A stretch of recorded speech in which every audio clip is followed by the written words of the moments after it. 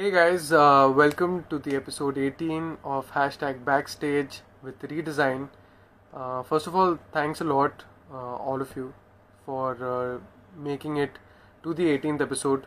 We really were going to stop on the 10th episode, to be very honest, but the amount of attention and the amount of love that the series has got was really unprecedented.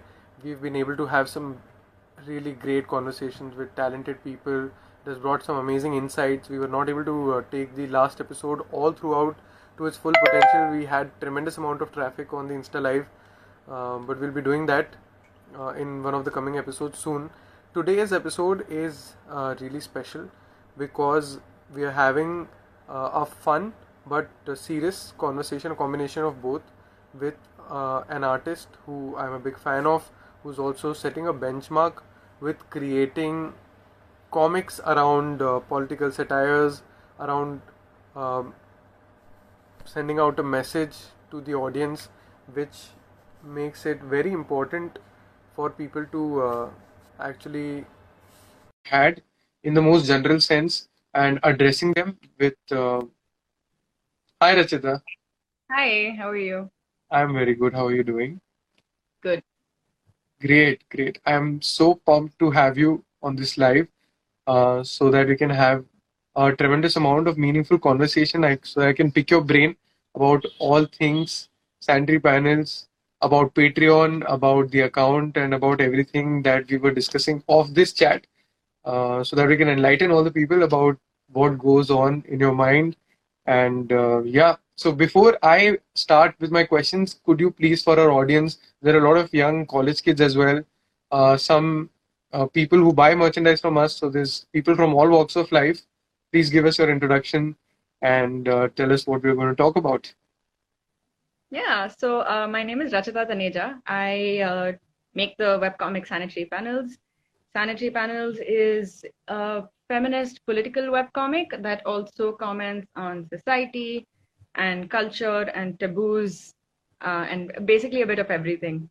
I started the comic in 2014 when students were being arrested for posting their political opinion on the internet shortly after the general election. Students Yeah. on Facebook specifically were being arrested under Section 66A at the time. And so I started my first comic making fun of the fact that, as soon as you dissent in this country, you are put behind bars. And it's quite scary to see that 6 years on, it's the same situation that we're in right now. So that's how I started my comic, and I wanted the name to be a bit, in your face and break a taboo from the get-go. That's why I called it Sanitary Panels. And yeah, it's been a fun journey since. Amazing. So I know a lot about your work from your Instagram itself. I have been following the story of students and their plight and the amount of unfair situation circumstances that people go through in accessing the most basic right of freedom of speech, which is strange because I think that's primarily the uh, reason why a student body stands for something, and having that suppressed is not great. So how did you fare through? What was that breaking point, and what really made you go ballistic on putting out content about this, or speaking out? So when I first started making comics, I was like, if they are going to arrest students, I'll give them a reason to arrest students. Like I'm gonna be a pain in the ass, basically. Um, so yeah, initially my work stands against censorship. It stands for Article 19, and it stands for the Constitution. So I have the truth and the Constitution on my side. And when I make comics, it's a clear criticism, it's dissent, it's what needs to be done in this climate, because without students being involved in politics, without young people being involved in politics, our corruption, our red tape, our all of these issues that we're facing will not go away. Yeah, I agree. So how hard has it been, Rachita, for I mean talking about this, because I'm sure there was a lot of flack backlash when you start talking about it initially, and then there is a point when you suddenly stop really caring about what people say, because it's from behind a mobile screen at best, and it's not really impacting in personal life, but then it also is. So Yeah, what was that like? So in terms of responding to trolls, don't do it is my only answer. Don't respond to trolls. Don't engage with them. If they're coming into your DMs, just ignore it. It's very easy to ignore and to delete Mm-hmm. um, comments from trolls, because trolls want you to waste your time with them. Mm-hmm. Um, and if you do engage with them, you're giving Mm-hmm. them exactly what you want. So I would say just do not engage with trolls. So in terms of my comics public facing, at least I do not engage with trolls. I do not give them the satisfaction of my time. Personally, yes, it affects you emotionally, and it also makes you a bit scared, because it doesn't only limit to, calling someone bad names. It's also threats of doxing, threats of rape, threats of Yeah.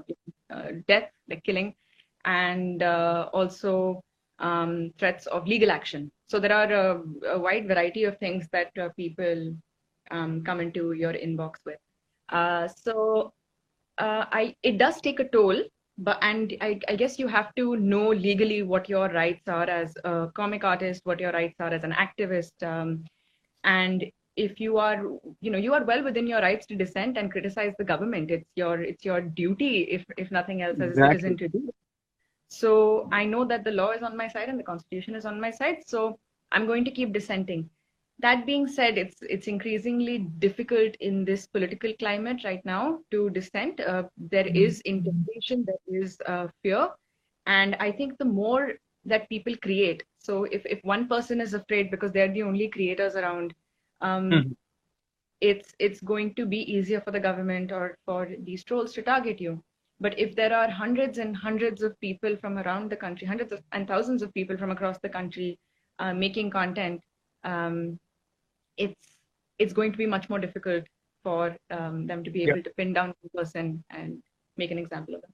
So I would say that I would encourage people to just draw, to make art, to whether it's whether you're drawing, whether you're singing, whether you're playing an instrument, like whatever you can do to dissent, do it, because that's our duty as Yeah. citizens.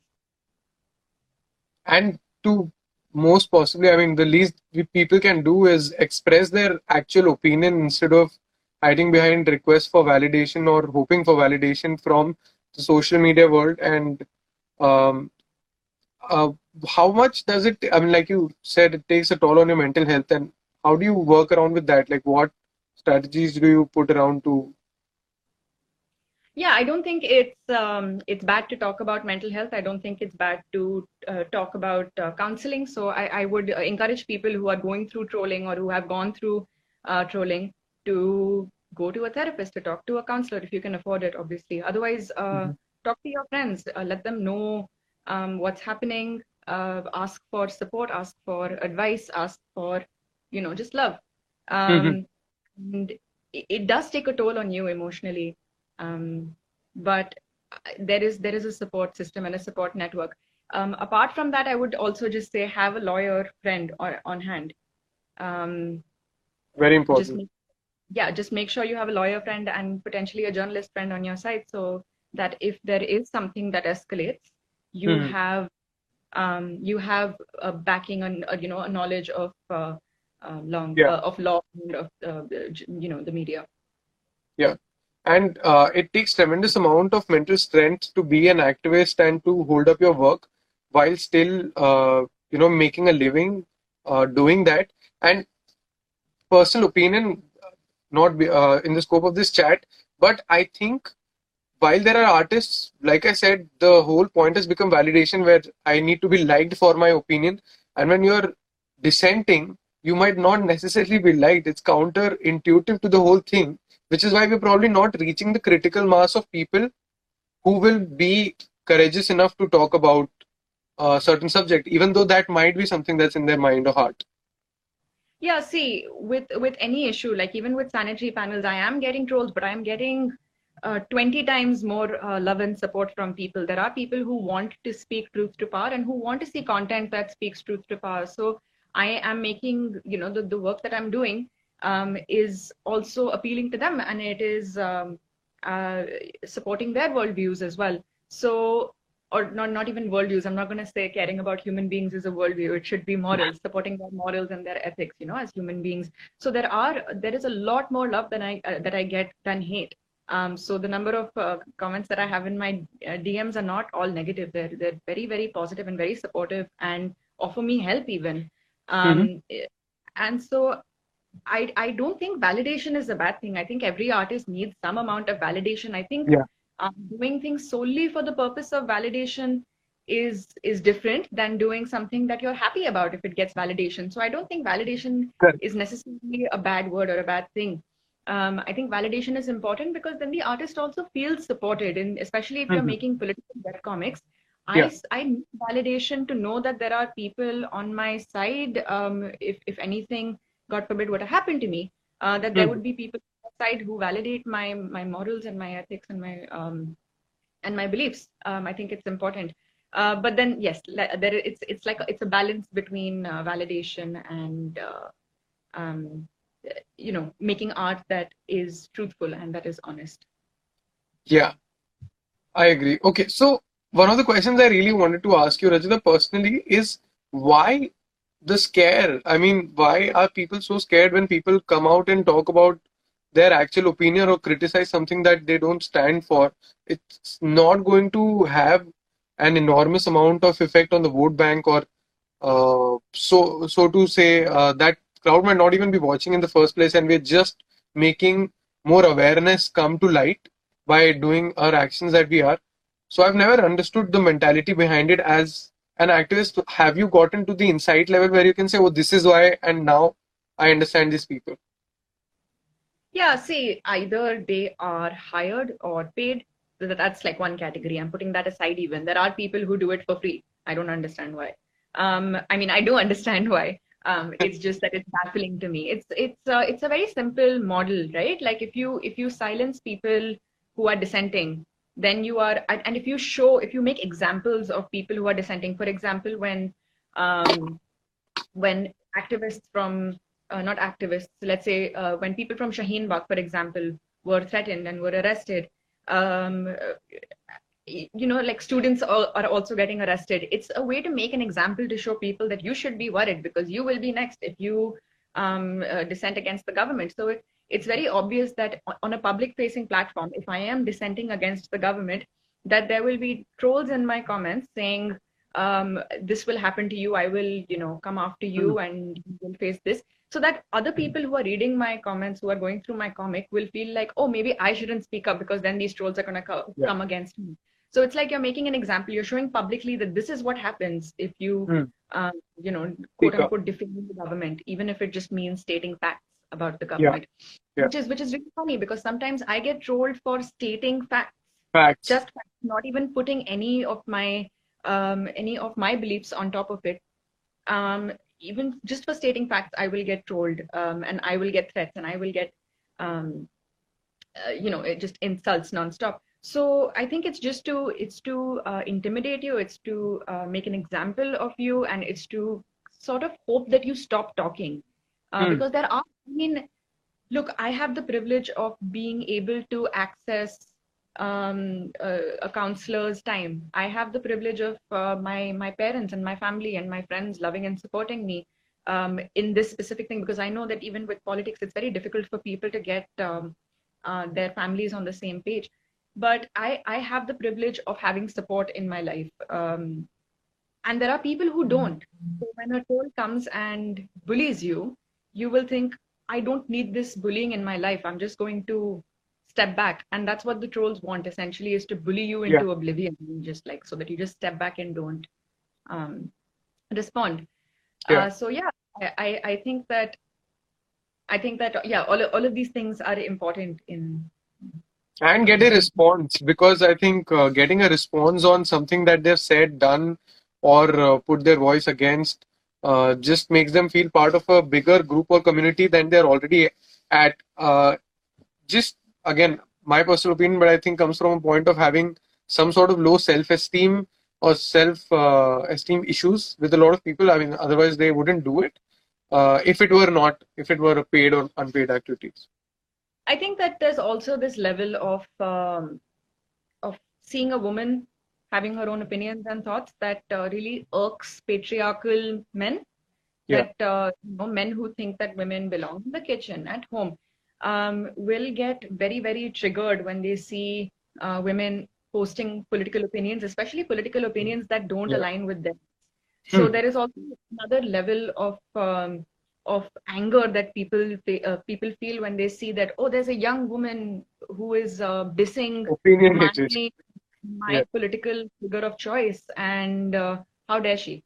Let me show her her place by Right. insulting her, calling her really, really gendered slurs and insults, so that she knows that she has to submit to me as a man.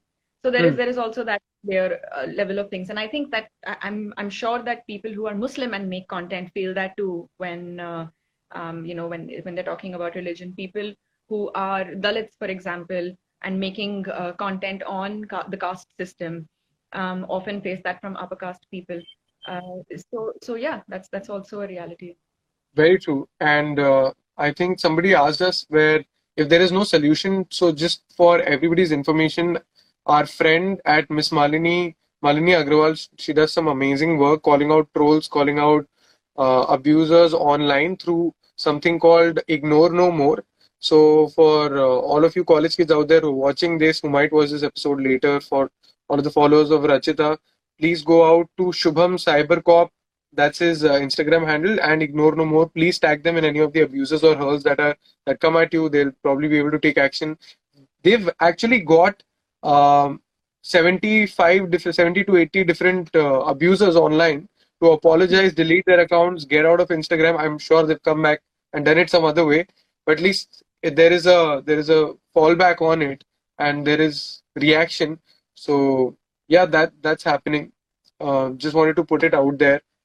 That's good. How has political humor? I mean, oh yeah. So just covering one of the commercial questions for our account. How does a blue check on your Instagram feel? Has it made your life any different? Yeah, I guess. I mean, I don't know. I haven't found a method to compare before and after a blue check, but I guess it's important in terms of people's perception of how valid your views are. So Hmm. with a blue check, people are automatically like, okay, this is not, another faceless profile that is making comics. It is someone who has been verified by Instagram, which means that they have some sort of validity. Their opinion carries some sort of weight, Yeah. even though it's very easy to get a blue tick. I mean, you just have to be very persistent with Instagram. There is you submit, for folks listening in, if you submit your request along with a ID, you can get a blue tick if you're persistent with it. And if Instagram thinks that your page has enough of a following, etc., I don't know Hmm. what their criteria are. But yeah, you can also get a blue tick. It's not a very big deal, and it doesn't make anyone special. Uh, Gotcha. but I guess it does help. I saw it and I was like, wow, I got a blue tick. I don't know what I did to deserve it, which is funny because I've been making comics for 6 years, and I just got the blue tick. Got it. Got it. Was it before or after? I mean, was it after a certain specific event, or were you on the news and then the number of backlinks to your profile increased and then you applied and then it got verified? No, no, no, I've been on the news. I mean, my first article was in 2014 or 2015. So it's been a really, really long time since I've been on the news, and consistently. This actually happened quite out of the blue. I wasn't even I wasn't doing anything special. I wasn't paying attention. I wasn't going out of my way or anything. It just happened one day, and I was like, oh, Oh, thank you. I nice. that's important. Thank you, It is Instagram. currently. And I'm glad that it happened. So now that we're able to speak to you and validate the opinion and the important content that is on your page, so that everybody is able to take advantage of that and possibly affect their stream of thought. So great. Next topic that we want to talk about, other than why, we'll also get into comics specifically.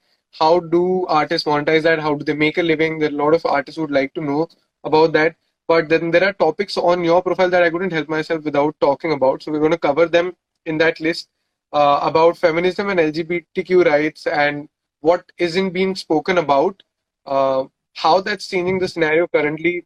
Thankfully, media entertainment has taken a stand towards creating content that's supportive of conversations out and open in urban and rural India. Again, it's happening. So what's your take on that? Where do you think this is going? Yeah, so I mean, like with sanitary panels, my logo initially was a sanitary napkin. So from the get-go, I wanted people to be like, okay, this is maybe this is this making me feel uncomfortable? If this is making me feel uncomfortable, why is that? So just get people thinking and questioning from the very beginning.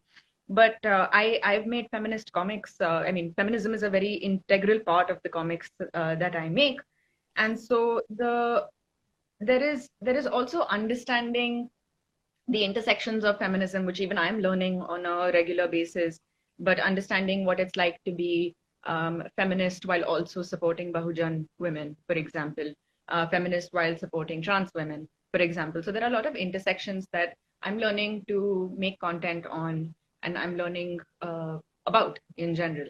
Um, and so with also with LGBTQ issues and with feminism both, I try and slide it into my comics without it being the center point of the comics. Yeah. So if I'm talking about menstruation, sometimes the comic won't even be about menstruation. It'll just be about, uh, an event that happens, or something happens and menstruation is just like slid in without it being about it. Similarly, when I'm making comics about people in relationships, I try and show same-sex relationships without the fact that same-sex it's not the comic is not about same-sex relationships. It's about something else. It's about Hmm. cute things couples do, for example, and just slide in the fact that this it's a same-sex relationship. Yeah. And that sort of will normalize. It's not Right. a caricature of a gay couple. It's not a caricature of a trans person.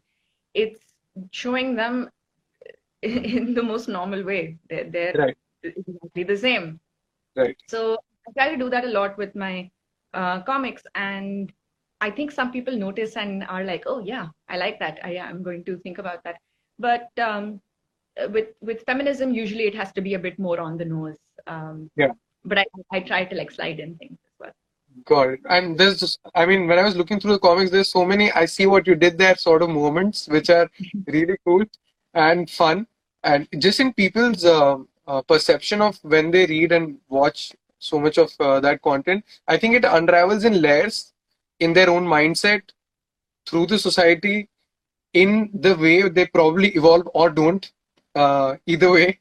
So yeah, that's got a tremendous amount of impact. There's a lot of a whole series about period shaming and menstruation shaming that has happened, and I'm so kicked to see that a lot of young girls can come out and feel validated about the fact that there is somebody talking and they can probably go out and talk to you. So do people come out and talk to you about it? Do young girls come to you for advice? Yeah, I encourage people to talk about menstruation openly and as a normal bodily function very often. So again, like over the past 6 years, I've seen how much more, younger girls and women are willing to engage with talking about menstruation.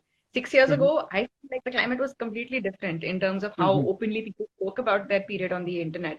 And now it's a whole other story. And I did a AMA, not an AMA, sorry, a question thing on Instagram and said, "What is the shameful incident that felt about menstruation when you were younger, which you don't feel anymore?"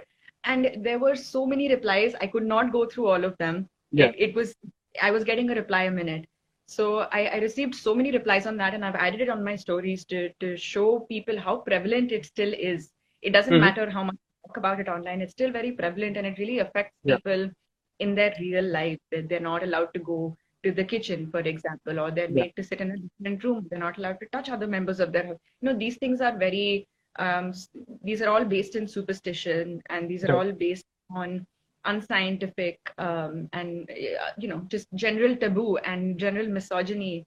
Yeah. So I think we need to keep talking about it in order to change it. And I've seen it change over 6 years, and I'm excited to see, at least on the internet. I Exactly. can't speak offline, and I'm excited to see how far we can, how much we can keep pushing it. Yeah, yeah. And so I have young cousins, very young girl, young boys, and who are just about probably discovering their sexuality and they don't know, and they came to know about the movement, about the article, and the freedom that they have to be able to say that. And when uh, we opened that conversation up in boys' school, and when people started talking about it, I was appalled at the number of conversations that were subdued earlier, and now people are actually having them. So that really opened up my mind to the number of possibilities. So, dude, I didn't even think about it. That he or she needed just a person to come out and have that conversation. So you're doing a terrific job at providing a space for people to express themselves, and at times that's just what people need. So big kudos to you for that. I really think we have a show, complete show, podcast, blog, I don't know, every possible sort of media that can happen so that we can see more of you for that. Thank you. Thank you very much. I really like the thing that you said about your younger cousins. I also would encourage everyone who's watching and to talk to your younger cousins, talk to your younger siblings, talk to young people in your family, even if it's like Yeah. your niece or nephew, about how they can talk openly about these things and not feel shame, talk openly about their period, because shame around period is taught. It's not that some, kids Yes. are just automatically shameful Not about natural. it. Yeah. It's taught by your teachers, it's taught by your elders, it's taught by your older siblings or whatever. So I would say talk to the young people in your family and tell them that, hey, this is a normal thing, and tell your boys that you can cry. Tell your boys that consent is important, and women are not meant to be mistreated or have a second. They're not second grade citizens, and that queerness is totally normal and fine. So having these conversations with young people also, I sometimes think about the key moments in my life that I still think about, and they are from school. Like sometimes I automatically will make sure that if a tap is leaking, I get it fixed or I fix it immediately. And I was trying to figure out why I get that, I get like an itch inside that why is this tap leaking? I need to fix it. And then I traced it back to a seminar that I had in fifth grade or something, where people came and spoke to us about water conservation, like when you're brushing your teeth, turn the Yeah. tap off, that kind of stuff. And it stuck with me. So kids are very, very impressionable, and they are just going to pick up what you say and do around them. So be good role models.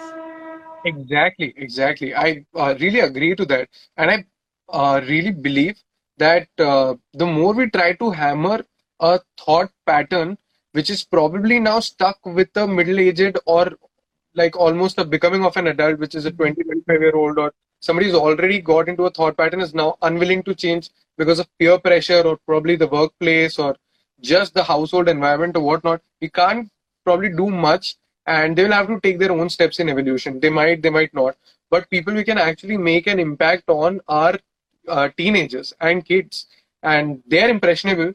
They'll listen to you better, and they appreciate all of this content way more. I mean, just a comparison, their conversations there, they're way more susceptible to learning. So I think, yeah, that's an age group that needs a lot more of this information, and most of our Instagram crowd is also of young adults becoming adults, and they have a huge responsibility in making sure that they carry on these conversations wherever Yeah, they and go. they're also our future voters. Yeah, The people who are just going to start voting for the first time. So it's important to talk to them like adults, but yeah. and to treat them like, they have their own mind and their own thoughts and their own opinions. You just need to like support them with information and support them with uh, being a good role model. Yeah, yeah. So I love how this is like a long-term strategy, right? We're all in a 5 or 10 year plan that we're gonna change this in a decade, dude, for sure. Awesome. Okay, so let's talk a little bit about the art component and about the comic component. And so, is this your full-time job with creating comics, and do you earn with it? So the topic of the chat is also how to monetize content and how to make a living out of it. So, would you like to tell us something about that and how you do that? Yeah, it took me 4.5 years to get to a point where I could make a living off of it. So only last year, I think, yeah, early 2019 onwards, I left everything else and only worked on this. And actually, soon now I'm going to start working. I do human rights campaigning work, so I'm going to start working for a brief period of time because people don't want comics very much in this current economy, or don't want to pay very much for comics in this economy. Um, So yeah, I mean, it took me a really long time to get here, and I think, and I thank my patrons so much for all of their support, because it forms a very key component in me being able to, pay for things and feed myself.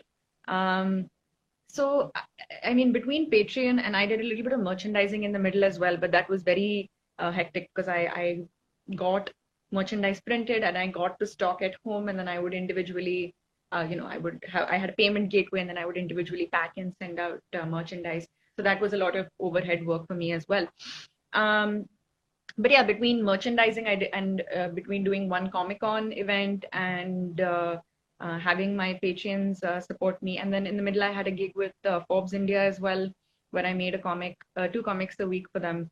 So between all of those things, I was pretty set.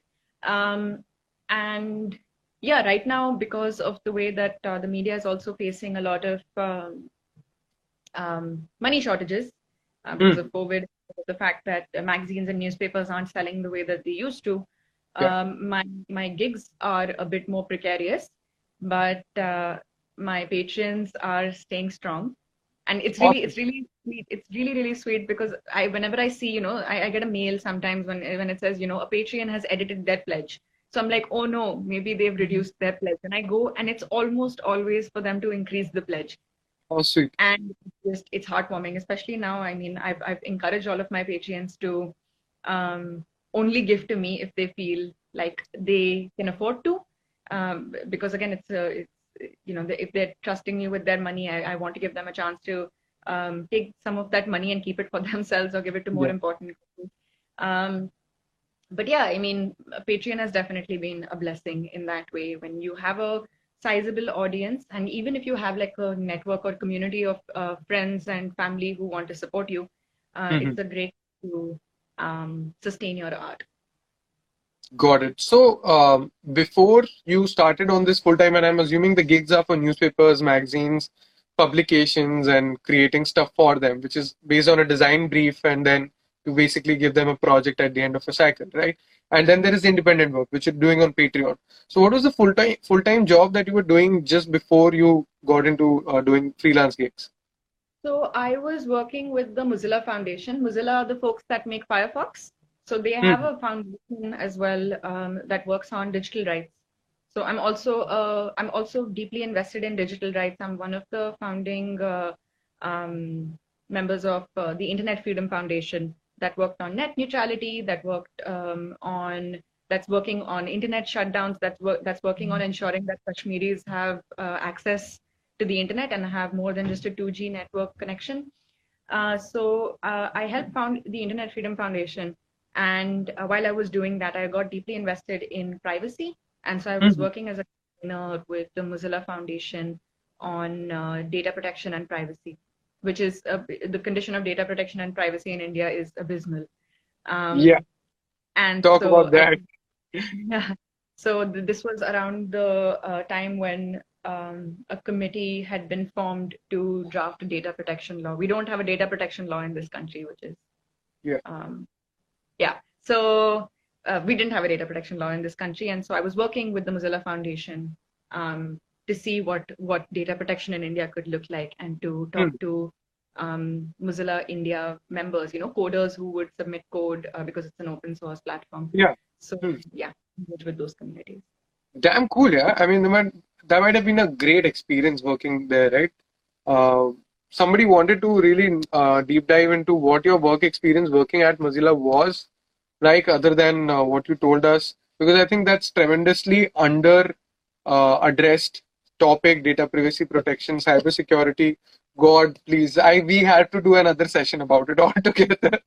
It's a Definitely, whole other definitely. political, I, but yeah, my campaigning and my art stuff only like it intersects a lot, but there is so much more campaigning work that I've been involved in. right. So what? So you used to write there and create campaigns, and what was the other activities of KRAs? What was they like? So at the Mozilla Foundation, I would talk to the media.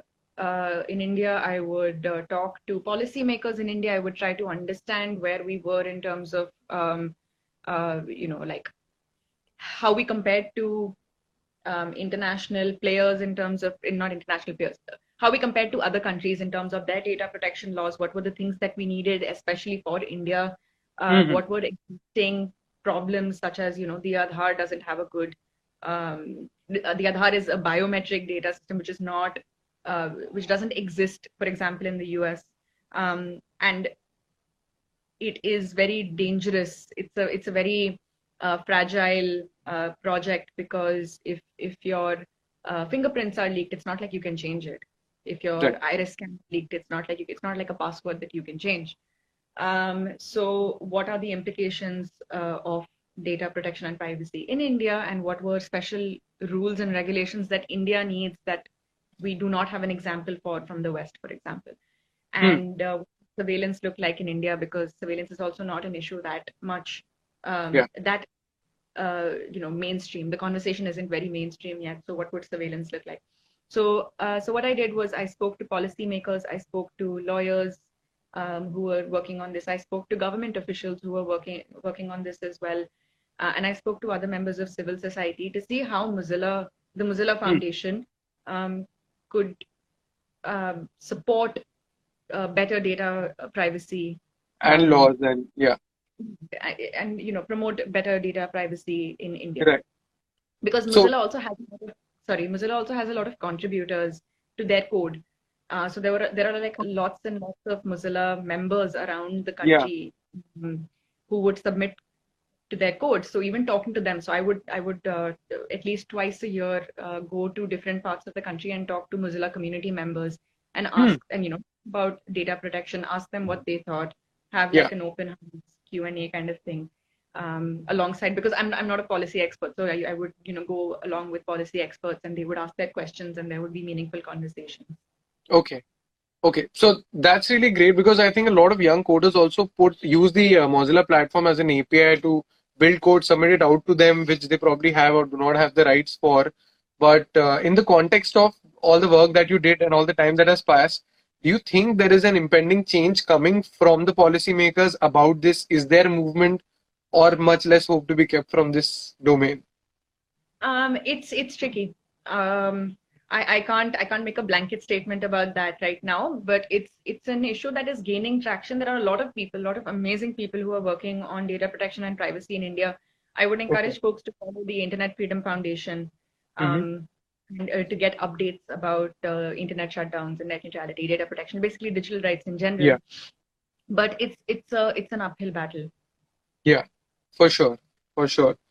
All right, so time for a little bit of a brand plugin. So Rachita is on Patreon, which is one of the primary platforms for an artist to be able to fund their own work independently through through very supportive people like you who will go out and support a creator's work by providing a small amount in subscription fees to say exclusive comics. Is that it, Rachita? What are the perks that a patron gets from Rachita?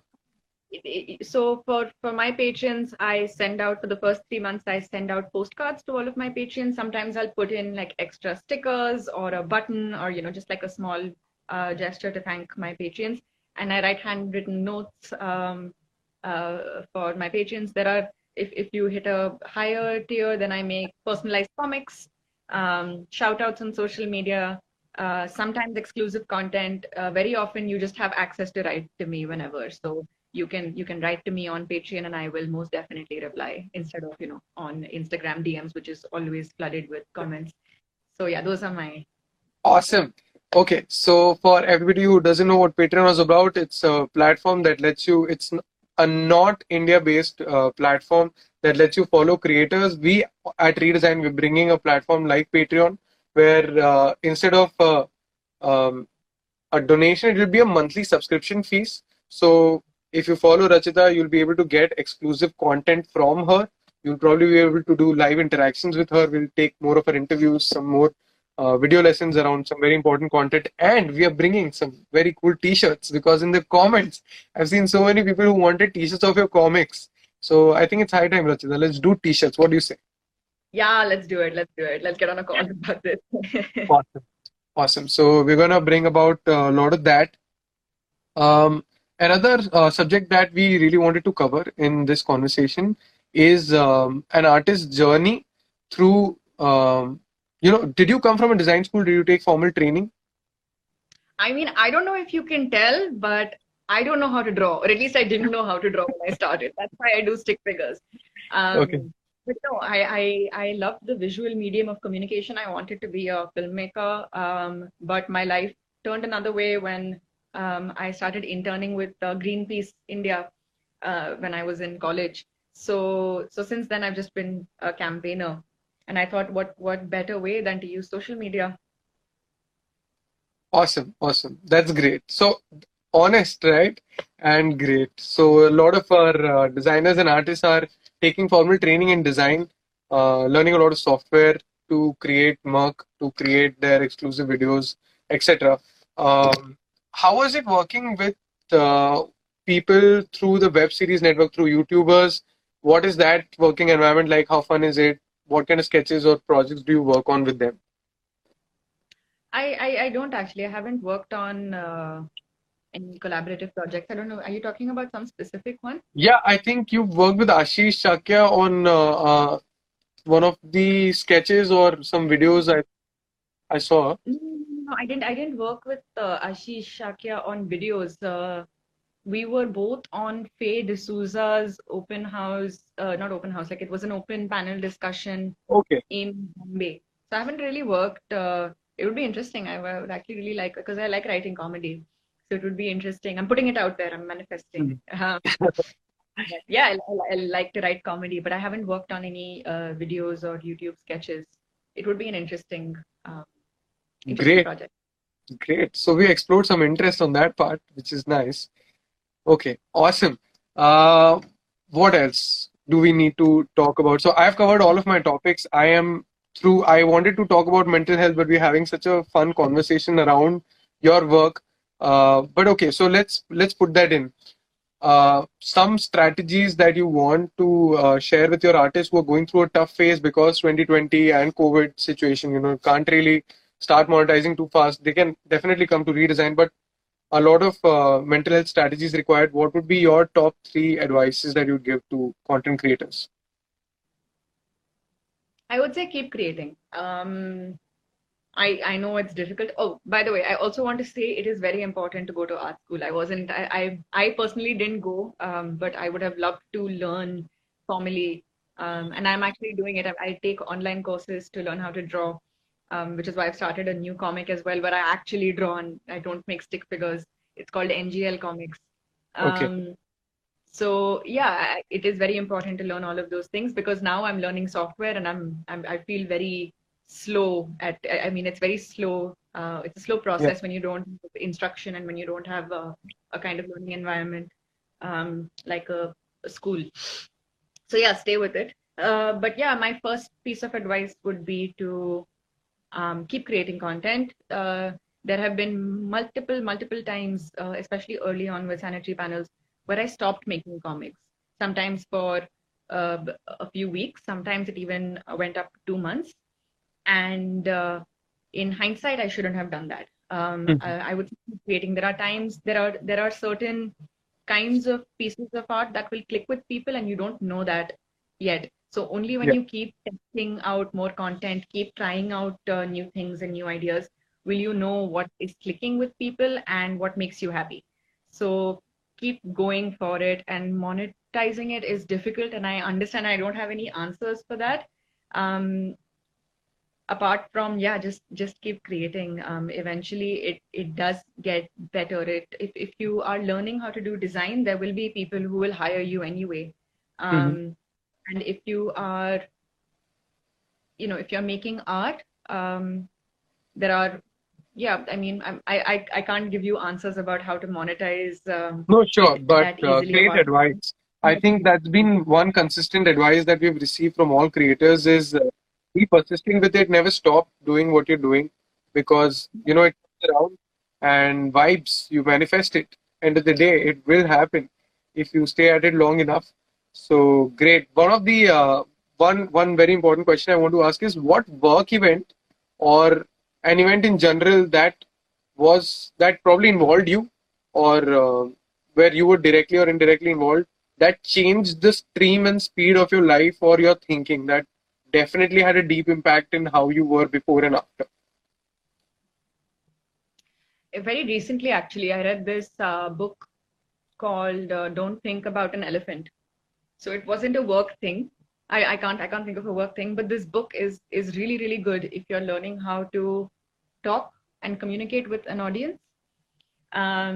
So it's called How Don't Think of an Elephant by George Lakoff, and it's about how to frame narratives, how to frame messaging, how to be more positive and aspirational in your work, especially if you are doing something to move an audience. Um, so I think that kind of really altered the way that I think about my comics. So this I think happened in December or January when I really started thinking about it, about narratives and framing. And then I Mm-hmm. read the book recently. It's a really good book. I would recommend it to people who are looking to talk to an audience. Um, yeah. Okay. So now that we're on the topic of books, you will have to recommend us another two books. So that will make us three. We have one, which is Don't Think of an Elephant from George Lakoff. Hmm. Uh, I'm also reading this book called, like, again, I love fiction more than non-fiction, but I'm reading a lot of non-fiction right now.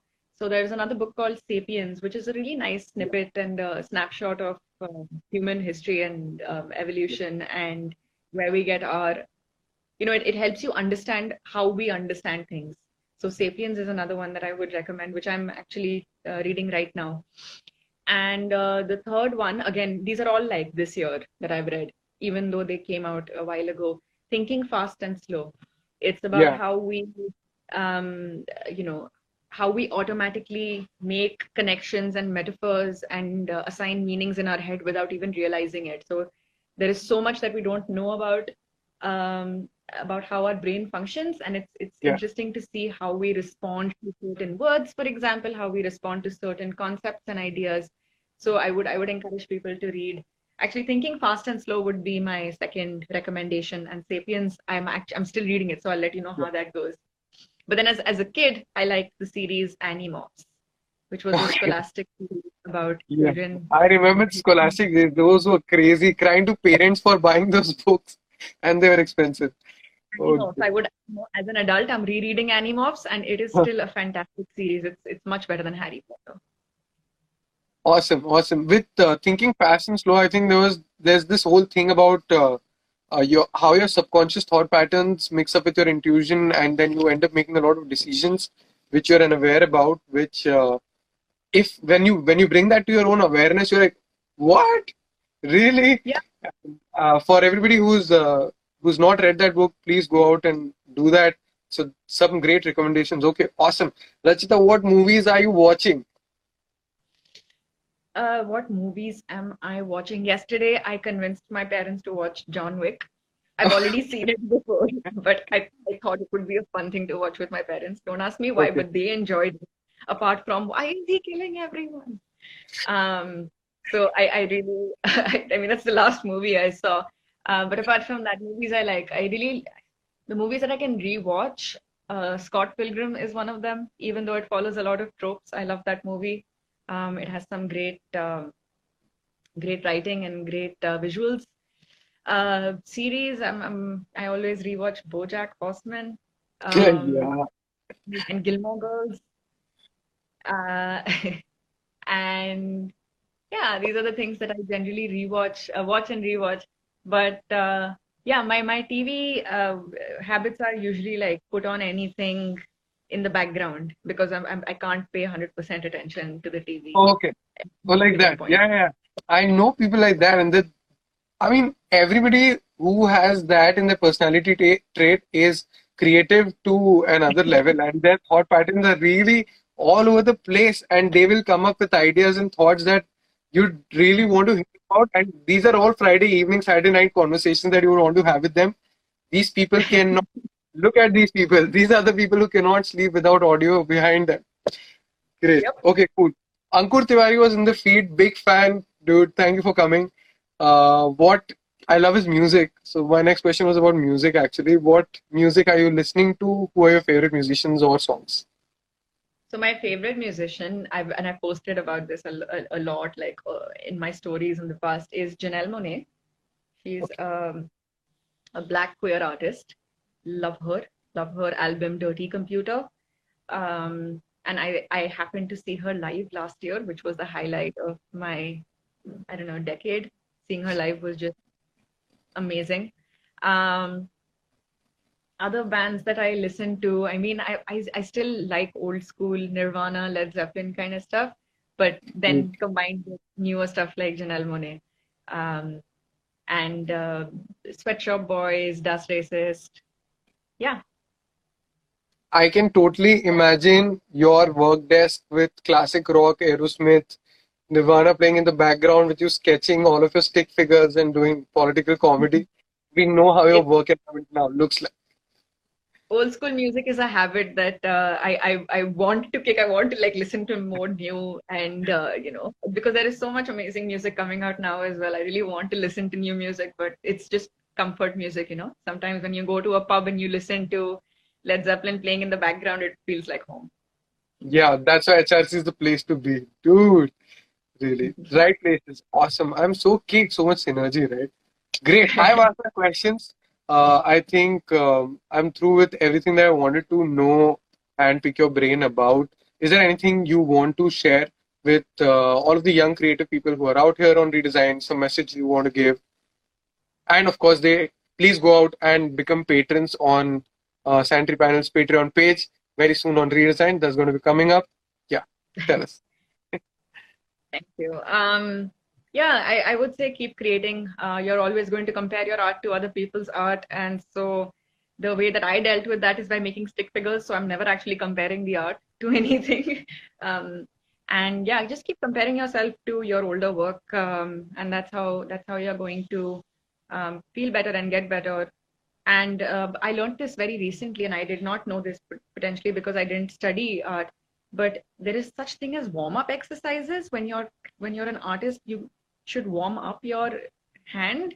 I did not know this. So like making squares and circles and straight lines and wiggly lines Okay. and stuff helps with warming up your muscles before making art. So this is something I learned very recently, and I thought I'd share it with y'all as well. But yeah, Interesting. just um, keep supporting your friends who are artists as well. Sometimes it's difficult to be in a field where you're not, if you're not getting paid regularly, like you're not in a profession where you're getting paid regularly, or you're getting appraisals, or that kind of stuff. It's difficult to feel validation. So give your artist friends a hug and tell them, not right now, after COVID, give them a hug and tell them that they're doing good work, and share their work, because it does not cost money to share work on social Yeah. media. So share their work and yeah, help them grow. And if you're an artist yourself, uh, you can depend on your friends to do that for you. Awesome, awesome. And I want to add, please be courageous like Rachita is. Please learn something from her channel to share your opinion without strings attached. Impact the opinion of your younger generation. Talk to them like we we're talking about in the early part of this conversation. This, by the way, is going to be an episode on Spotify, YouTube very soon. So all of you all can go out and watch it there, and we're potentially going to have Rachita in another conversation where we talk about cybersecurity and that whole other conversation that this would have gone into, right? But we didn't. Okay, great. So 50 minutes up. We're just 3 minutes away, so we are doing it right on spot in time. Thank you, Rachita, for being a part of Thank this you. amazing conversation. Everyone question authority. Always Yes, question authority. Don't forget that. yes, always, always, without a doubt, and without a freckle of doubt in your mind, and with no care about trolls or anybody like that. There is Rachita is out there to support your opinion. Redesign is out there to support your opinion. So we're all gonna be there when somebody puts up their voice for the right kind of things, and we're all here for each other. Let's hit critical mass and make things happen. Yeah. Yeah. Awesome. Okay. Thank you so much, Rajita. I had a great time in this conversation. I hope you did too. Yes. Thank you. Great, great. Okay, so we're gonna see you the next time. We're gonna bring her merchandise really soon and her channel really soon. So stay tuned for that and take care. Hope you stay safe and healthy. And we hope to see more of you from Santry Panels. Thanks, folks. Bye Okay. bye. Okay. Take care. Bye. All right. Thanks, guys. That was one of the most amazing sessions I've had. Such a stimulating conversation on a Saturday lazy evening. Great book recommendations, lovely taste of music, and an extremely courageous voice and person, a beautiful soul, believes in manifestation, which is something that I also believe in. I hope some of you are out there who can probably sync with that, synergize with the with what Thinking Fast and Slow or these books Sapiens talks about. And thank you everybody who's loved this session. We're going to be soon bringing this in a podcast on Spotify, on YouTube. This is going to be on our IGTV for all of you all to watch it. So stay tuned. Please tell all of your creative friends about Redesign and that they can start monetizing their creative content on Redesign through merchandise and also through their paid channels very soon. The book is Thinking Fast and Slow. The second book was Sapiens, and I think third book was Don't Think About an Elephant by George Lakow. Yeah, I will definitely ask her about it and write that in our YouTube video and in our IGTV in the comment for anybody who wanted those recommendations. Otherwise, please follow her channel. Please go to her Patreon and become her